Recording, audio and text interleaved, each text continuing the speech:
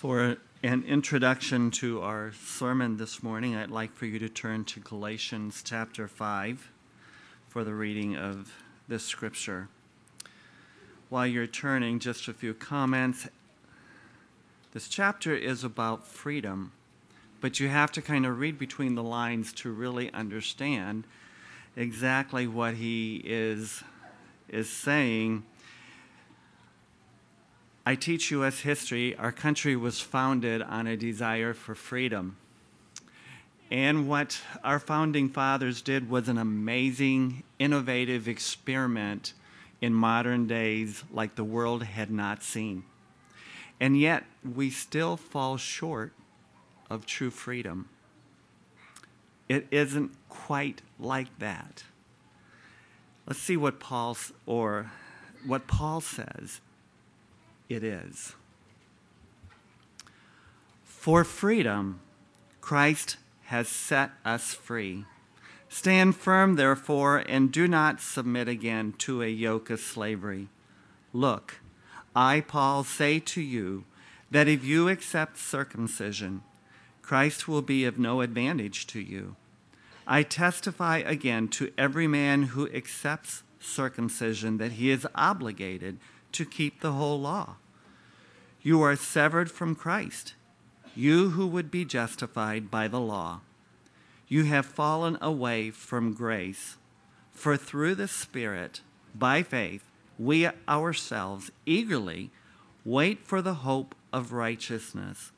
For in Christ Jesus, neither circumcision nor uncircumcision counts for anything, but only faith working through love. You were running well. Who hindered you from obeying the truth? This persuasion is not from him who calls you. A little leaven leavens the whole lump.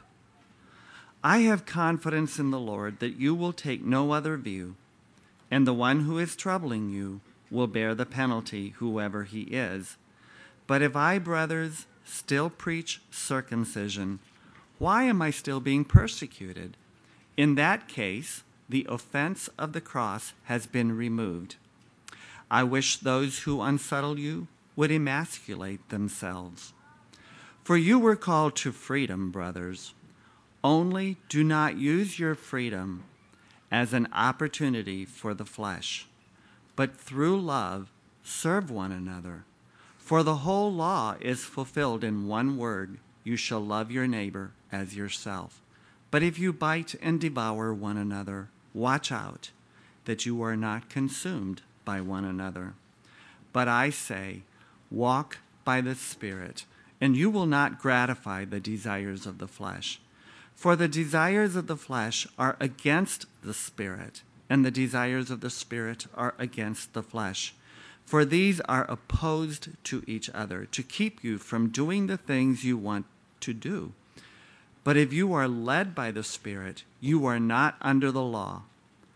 Now the works of the flesh are evident: sexual immorality, impurity, sensuality, idolatry, sorcery, enmity, strife, jealousy, fits of anger, rivalries, dissensions, divisions, envy, drunkenness, orgies, and the things like these. I warn you, as I warned you before, that those who do such things will not inherit the kingdom of God. But the fruit of the Spirit is love, joy, peace, patience, kindness, goodness, faithfulness, gentleness, self-control. Against such things there is no law. And those who belong to Christ Jesus have crucified the flesh with its passions and desires. If we live by the Spirit, let us also keep in step with the Spirit. Let us not become conceited, provoking one another, envying one another.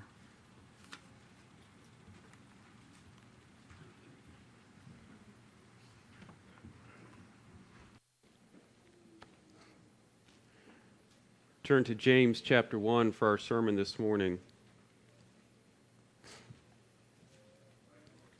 James 1, we'll be looking at verses 22 through 27. This passage contains a very familiar verse to all of us. We've probably heard this verse from little up. This phrase, be doers of the word and not hearers only. But I'd like to look at this verse in its context this morning. For some of you, this verse is probably a bit of a comfort. It's comforting to know that you are a doer. The Bible says, be a doer, and you're doing things. So we kind of read this verse and don't really even pay attention to it because we know we're doing something. We think we've got this one nailed down. But for some of you, this verse might be uncomfortable. This principle might cause some guilt. Maybe it's because you have resisted the word, or you haven't allowed it to change your life. You haven't allowed it to shape your behavior. Or maybe you're uncomfortable because you're not sure if you've done enough. You've done a lot of doing, but what if you missed something? What if there's something you're supposed to be doing that you're not doing? Or what if something you think you're doing right is actually wrong? Are you being a proper doer of the word? And to be clear, God's word must order our lives. But I think the emphasis of this passage is that God's word must first order our hearts. And then it's from a heart that is submitted and committed to God's word that a life of true religion will flow. So let's read the passage, James 1:22. But be doers of the word and not hearers only, deceiving yourselves. For if anyone is a hearer of the word and not a doer, he is like a man who looks intently at his natural face in a mirror. For he looks at himself and goes away and at once forgets what he was like. But the one who looks into the perfect law, the law of liberty, and perseveres, being no hearer who forgets, but a doer who acts, he will be blessed in his doing. If anyone thinks he is religious and does not bridle his tongue, but deceives his heart, this person's religion is worthless. Religion that is pure and undefiled before God the Father is this: to visit orphans and widows in their affliction, and to keep oneself unstained from the world. So in the first half of this chapter, James has discussed the testing of faith that the believers would encounter, and he told them to rejoice in their trials. He described the nature of faith. He said that faith is stabilizing and transforming, and this is contrasted to the instability of doubting. And then he discussed the temptations to sin that they would encounter and encouraged them to remain steadfast in their faith. But here in the last half of the chapter, he starts talking about the importance of the word in their lives. Without the word, all of our striving is vain. He says we've been brought forth by the word of truth. So as Christ followers, we have been birthed by this word of truth. We've been delivered from death to life by this living word, by Jesus, the Logos, the expression of the Father. And this is the DNA of who we are and the foundation of all that we do. Our identity is in Christ. He is our brother. He has walked on our soil. He has felt our emotions. It says in 2 Corinthians 5, if anyone is in Christ, he is a new creature. And it is in Christ that we become the righteousness of God. So our identity is based on the living word of Christ. And then he follows that by discussing the power of the word. And we discussed in the last sermon the destructive power of negative words that we speak and of anger. But stronger than the negative power of selfish human words is the transforming power of the eternal word. And as followers of Christ, we receive the implanted word, which is able to save our souls. So it's in this discussion of the word, the power of the word, the transforming nature of the word, that James tells them, be doers of the word. He says you've been brought forth by the word of truth, that you would be a kind of first fruits of his creatures, and you are to receive with meekness the implanted word which is able to save your souls. But then in verse 22, he says, but become doers of the word.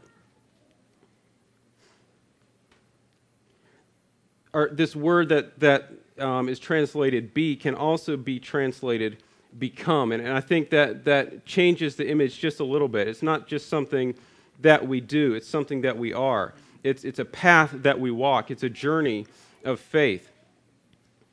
When the disciples asked Jesus who was the greatest in the kingdom of heaven, Jesus put a child in their midst and said, truly I say to you, unless you turn and become like children, you will never enter the kingdom of heaven. That's the same word, become like children. And when Jesus called his disciples, he said, follow me and I will make you become fishers of men. And so our life in Christ is a journey. It's not just a one-time decision. The Bible talks about it as a gate that we must go through and a path that we walk. And this path that we walk is a path of becoming. We become doers of the word. And it's as we're looking to Christ and his word, we see with greater clarity both our sin and our Savior. And the greater that our clarity is on both counts and in recognizing our sin and our Savior, the more the word will guide us in a life of confession and worship, a life of doing the word. But before he expounds on what he means here by doing the word, he illustrates it by presenting the contrast. The contrast is those who are hearers only. Now it's important to note, he doesn't say do not be hearers of the word, because there's a distinct possibility that you can be a doer and not a hearer. Either you're so busy with doing that you don't take time to hear, or you're so certain in your doing that you don't really think you need to hear anything more. You already know everything that there is to do, and you don't really want to bother learning anything else. But hearing is essential to doing. What he says is don't be hearers only. Hearing is not just a good thing. It's not important. Hearing is critical. The Bible says, how are they to believe in him of whom they have not heard? Faith comes through hearing, and hearing through the word of Christ. So we must hear the word if we are to have faith and if we are to believe. But he says hearing without doing is like a man who looks at his face in a mirror. And so if we think about mirrors, we know what a mirror is. But the mirrors back then were not like the mirrors that we have today. They didn't have glass mirrors that reflected an exact image of what we have. They usually used polished metal, typically bronze, or if you were rich, you would use gold. And this was kind of hammered out to be as flat as possible. And you know that a mirror has to be perfectly flat to give you a good image. If you look in one of the really old glass mirrors, it gives you this bit of a wavy image. And you have to move around a little bit to find that spot that doesn't look like you really do have a hairy eyeball. And these mirrors probably weren't perfectly flat either. So the image that you got was a rough reflection, but it was still a reflection. And it was the best they had. And I think it's interesting that they had mirrors back then. You know, they didn't have a lot of technology, but they had mirrors. And it's because we care what we look like. Most of us looked in a mirror this morning before we left the house. And some of us probably should have looked a little longer. But we fix what we can see, and when we look in the mirror and see something wrong. And James says here that the one who's a hearer of the word and not a doer is like a man who looks at his natural face in a mirror and then goes away and forgets what he was like. And some commentators point out that this word man isn't the generic word for person. It's specific to a male. So I guess he assumes we wouldn't imagine that a female would do that. But he says that the man goes away and forgets what he was like. So most of us wake up in the morning with some version of bedhead hair, except for the few, I guess, that don't have hair. But before you leave the house, you kind of check the mirror and make sure your hair is presentable. But, you know, if I was running late and I kind of checked my hair while I was brushing my teeth and then ran out the door without combing my hair, you would know it. It wouldn't look like this. And then someone would eventually get up the nerve to suggest I should maybe look in the mirror. And so while I had looked in the mirror and knew what I looked like, I forgot. I was distracted. I hadn't acted on what I saw.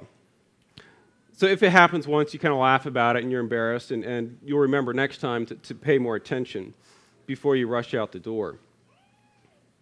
But if it happens over and over, if it's normal for me to show up with my hair uncombed and stains on my shirt and dirt on my face, then you start to get worried. Is something wrong with me? Am I having a mental breakdown? Am I getting dementia? James says that the person who looks into the mirror and does not act on what he sees is deluded.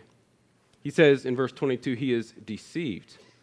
So his beliefs and perceptions don't line up with reality.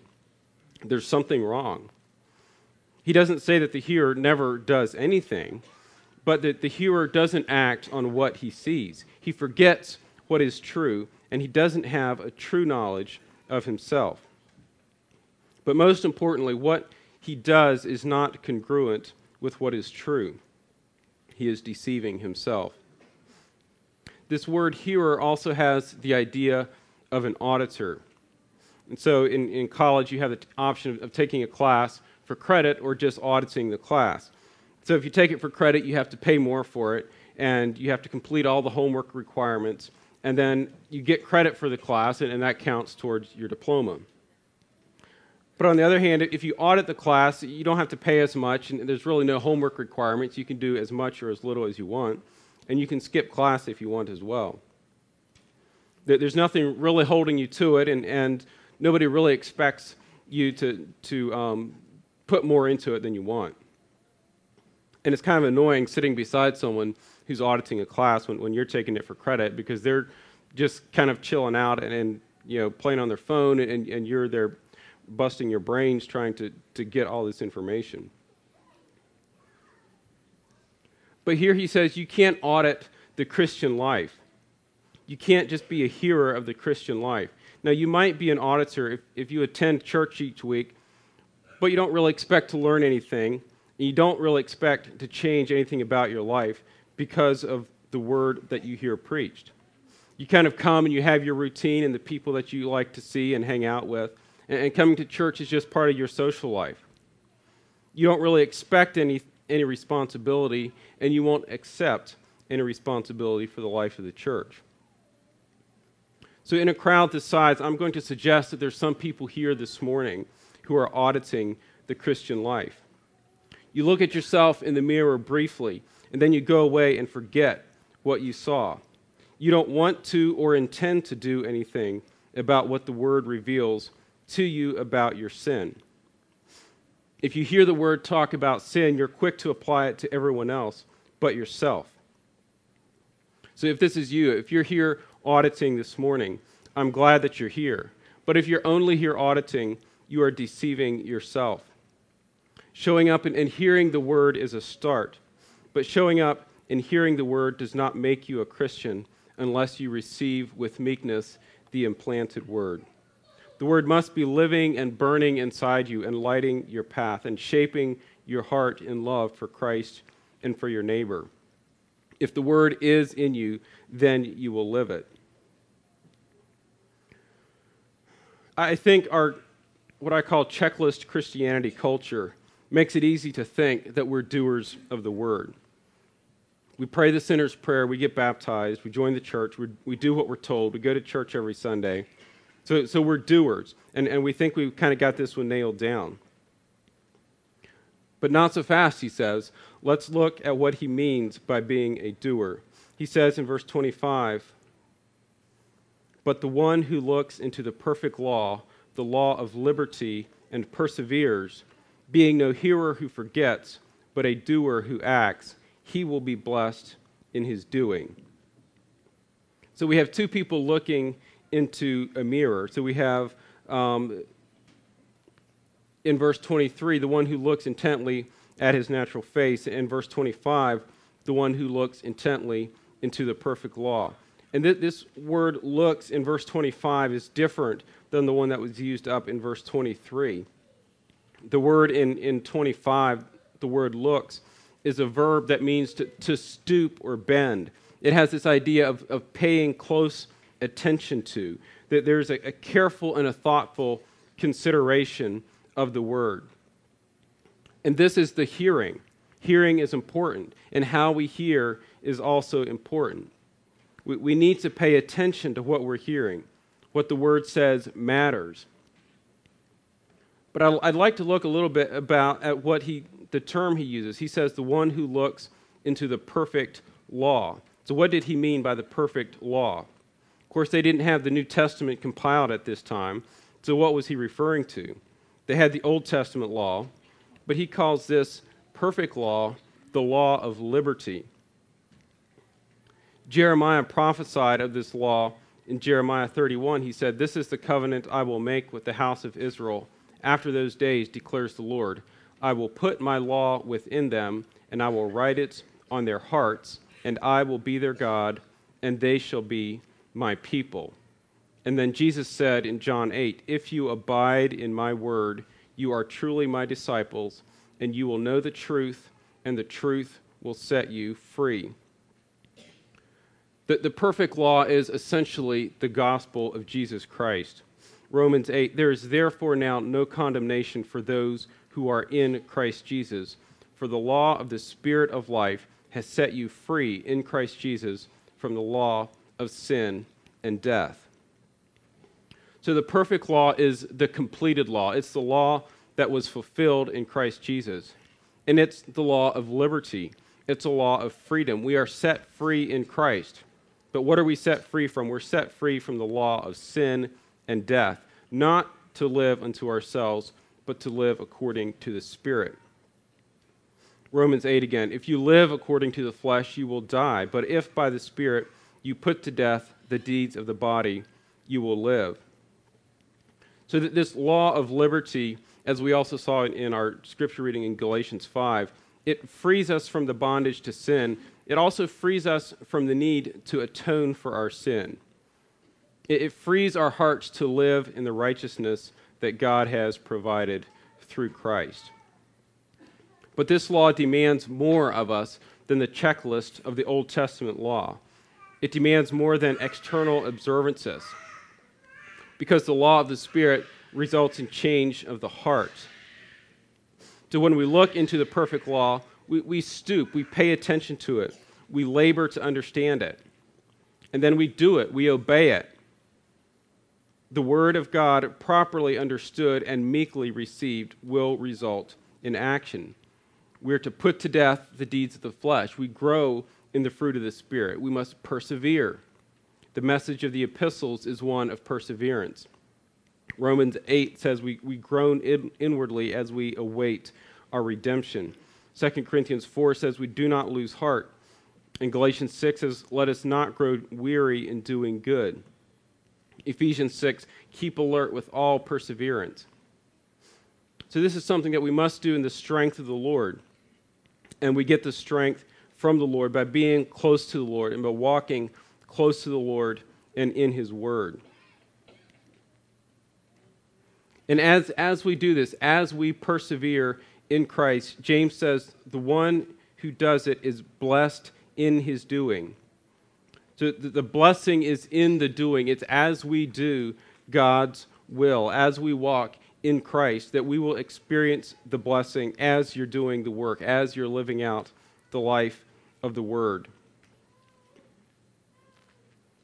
So one thing that we see when we look into the law is the glory of God, which transforms us into His image. But the other thing we see is our own sinfulness. And the closer that we look into the Word, the more we recognize the sin that clings so closely. We see our selfish motives, our unloving attitudes, our self-serving pursuits. We might manage the public performance of our lives, but we need to be honest with the reality of our hearts. So as we stoop and gaze into the Word of God, we will become more aware of the areas that He still wants to change in us. And I challenge you, as I talk about this, we tend to apply this to other people. We think about other people whose hearts are selfish or proud or not right. But the challenge is, are you willing to apply the word to your own heart. And James anticipates this problem. He anticipates this assumption of the readers that they were pretty good doers of the word, because he was writing, after all, to the Jews. He was writing to a people who over thousands of years had developed this culture of religious ritual and ceremony and observances. It was a religious culture that was initially based on the Mosaic law, but it had lost its purpose and focus, and they were hanging on to the ritual while completely missing the point of the law. If you think you are religious because of your external observances and rituals, James says, here is a test to evaluate your religion. What about your tongue? What about your tongue? He says, if anyone thinks he is religious and does not bridle his tongue and deceives his own heart, this person's religion is worthless. Imagine that you could replay all your communication in the past week or the past month, not just the words you said, but anything you communicated electronically or written. What do you hear? What is your tongue saying? What are you talking to other people about? And how are you talking to other people? James cares a lot about the quality of our faith, and he gives us some tests to evaluate whether our faith is dead or alive. And he spends most of chapter 3 on the tongue. The tongue is a very important indicator of our heart. And Jesus spoke of this as well. He says in Luke 6 that out of the abundance of the heart, the mouth speaks. Then he follows that by talking about the man who built his house on the rock as the one who hears the words of Jesus and does them, and the one who hears his words and does not do them is the one who built his house on a ground without foundation, and it fell. You know, we say that what we see on the outside of a person reflects what is in their heart, but Jesus said what you speak comes from your heart. According to Jesus and according to James, the way to evaluate the heart is not primarily by what you see, but by what you hear. And what James is telling these people is that all of their religious ritual is worthless if their heart is not changed. Your external observations are worthless if your tongue is not controlled. Jesus also had the same message for the scribes and Pharisees. He condemned them because they cleaned the outside of the cup and the plate, but the inside was full of greed and self-indulgence. First, he said, clean the inside of the cup and plate, that the outside may also be clean. And Jesus wasn't saying that it doesn't matter what's on the outside, but if the focus on the outside takes away from the life and regeneration of the inside, then it's all worthless. But this kind of living focus on the outside isn't only worthless, it's dangerous. It's dangerous because you risk deceiving your own heart. You risk giving yourself or other people a false assurance of salvation based on checklist obedience. And if the security of your salvation is based on your observation of religious rituals, then it's easy for you to control that, and you can feel pretty secure about it. But if you're honest about your heart and the sin that clings so closely, you will find far greater security in knowing that your salvation is not based on what you do, but on what Christ has done. Holiness is Christ in me. So salvation must be lived out of the heart, and that's what James is pushing for throughout this entire letter. True saving faith transforms our life. It starts in the heart, but then it is worked out in real, physical, tangible, observable ways.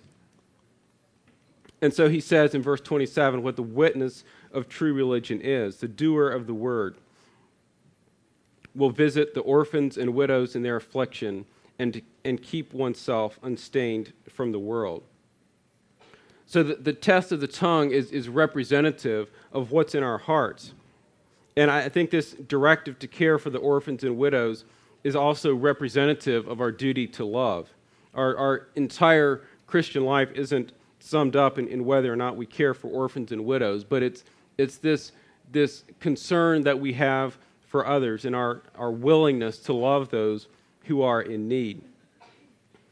And we know that God has a special concern for the orphans and widows, as we've discussed in the past. And just one verse from Psalm 68 that describes David's understanding of God. He says, "Father of the fatherless and protector of the widows is God in his holy habitation." And God told his people in Isaiah 1 that he was tired of their vain offerings. So his people were living in sin, but they continued to bring their offerings and to keep their religious feasts. He told them, stop doing evil. But what were they to do instead? He said, to bring justice to the fatherless and plead the widow's cause. So if we are going to be doers of the word, we must, above all else, be marked by love. We will love our brother, we will love our enemy, and we will love those on the margins. In the kingdom of this world, the weak don't survive. They live on the margins. But in the kingdom of Christ, the weak are made strong, and the unlovely become lovable. This happens spiritually to all of us, but it must also happen in physical ways to the ones who are weak and desolate, both among us and around us. And this is the test of God's love in our hearts, if we have love for others.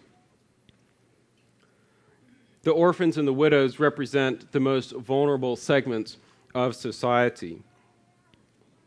And this word visit has this idea of an ongoing care and love and concern for their well-being. And in different societies, orphans and widows have had different programs in place to look after their welfare. I think in our day, our widows are relatively well taken care of. They're not desolate, they're not going hungry. But we still have widows among us, and it is our duty to care for them, to look after them, have an ongoing concern for their well-being. There's also needs in our community that we can minister to, and these are things we're familiar with: the food pantry, the Salvation Army, the pregnancy center, foster care. These are all people who are on the margins, people who are in need, who we can reach out to in Christian love. And the foster care particularly is an ongoing need in our community. These children are essentially orphans, children whose parents are not able to provide care for them. It's not just the babies, but children of all ages. And what would it be like if the Mennonites here in the valley were not known for their cooking or their well-kept farms or their large families or whatever it is, but what if we were known for our self-giving, self-sacrificing love that we had, particularly for the orphans and the marginalized in Rockingham County? What if when people said, oh yeah, those Mennonites in Rockingham County, those are the ones who have the best programs in place to care for the needy. If you're needy in Rockingham County, those Mennonites will take care of you. How would the testimony of Christ be advanced if we were known for our love, if we were marked as doers of the word? If we are doers of the word, we will love others. James also says that we will keep ourselves unstained from the world. There's almost a tension between these two ideas, because the closer we get to those in need, the messier things tend to get. But he's not talking about being unstained by someone's dirty feet. He's bringing it back to a matter of the heart. And what is it that our hearts are pursuing? If we're not pursuing other people, if we're not pursuing others in love, we are probably pursuing our own selfish desires. The world says to look out for yourself. Satan says do what makes you feel good. John talks about the world as the lust of the flesh, the lust of the eyes, and the pride of life. We are to be separated to God in our hearts, and we live it out in ways that make that obvious. Psalm 1 says, "Happy is the man who does not follow the advice of the wicked, or take the path of sinners, or join a group of mockers. Instead, his delight is in the Lord's instruction, and he meditates on it day and night." The more we delight in God's word, the less enticed we are with the world's pleasures.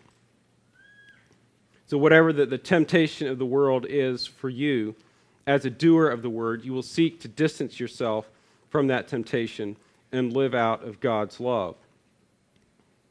But I think we tend to do this to exclusion of loving others. We're not to isolate ourselves from the world, but to keep our heart pure and focused on Christ, even as we're ministering to those in need. So where are you this morning? Are you auditing the Christian life? Have you just been living for yourself, willing to put on the ritual, but not doing the word?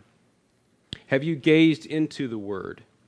Have you stooped to look closely into the perfect law of liberty, the law that frees you from your bondage to sin and death? Have you received the implanted word? Becoming a doer of the word flows out of a heart that has been changed by the word. So has your heart been changed? Does your tongue testify to this? Do you speak hastily or out of anger? Do you speak negatively about others? Or do you live out of a pure heart, one that cares for the weak and the needy at your own expense? Is your heart pure before God, pursuing a greater knowledge of Christ so that you reflect his glory? True religion flows from a heart fully committed to the living word of God. Let's have a song.